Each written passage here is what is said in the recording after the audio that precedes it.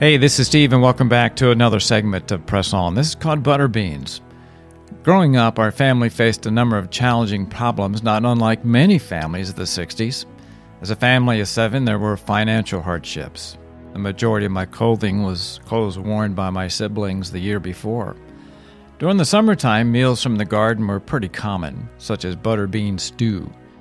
It was butter beans with corn, butter beans with tomatoes, butter beans with chicken, butter beans with rice, and the list went on.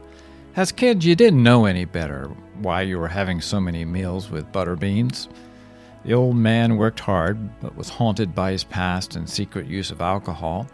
The outcome of his periodic drinking was no secret, however. He often became violent, which created fear and tension in the household. We all liked to gather around our old black and white console TV and watch John Wayne movies. His spirit of true grit or resolve and determination by strength of character became our personal rally call.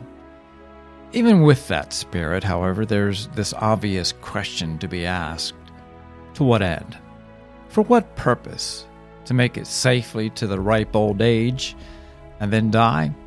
Does even having this attitude give us meaning, value, and purpose?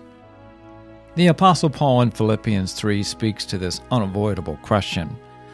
Not that I have already obtained all of this, he writes, or have already arrived at my goal, but I press on to take hold of that for which Christ Jesus took hold of me.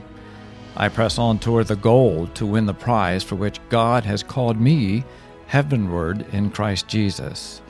There's much more to this story, but for today, think about this. Having resolved to press on is only sustainable when our purpose for doing so is eternal. The truth is, God through Jesus calls all of us heavenward. Are you willing to let Him take hold of you?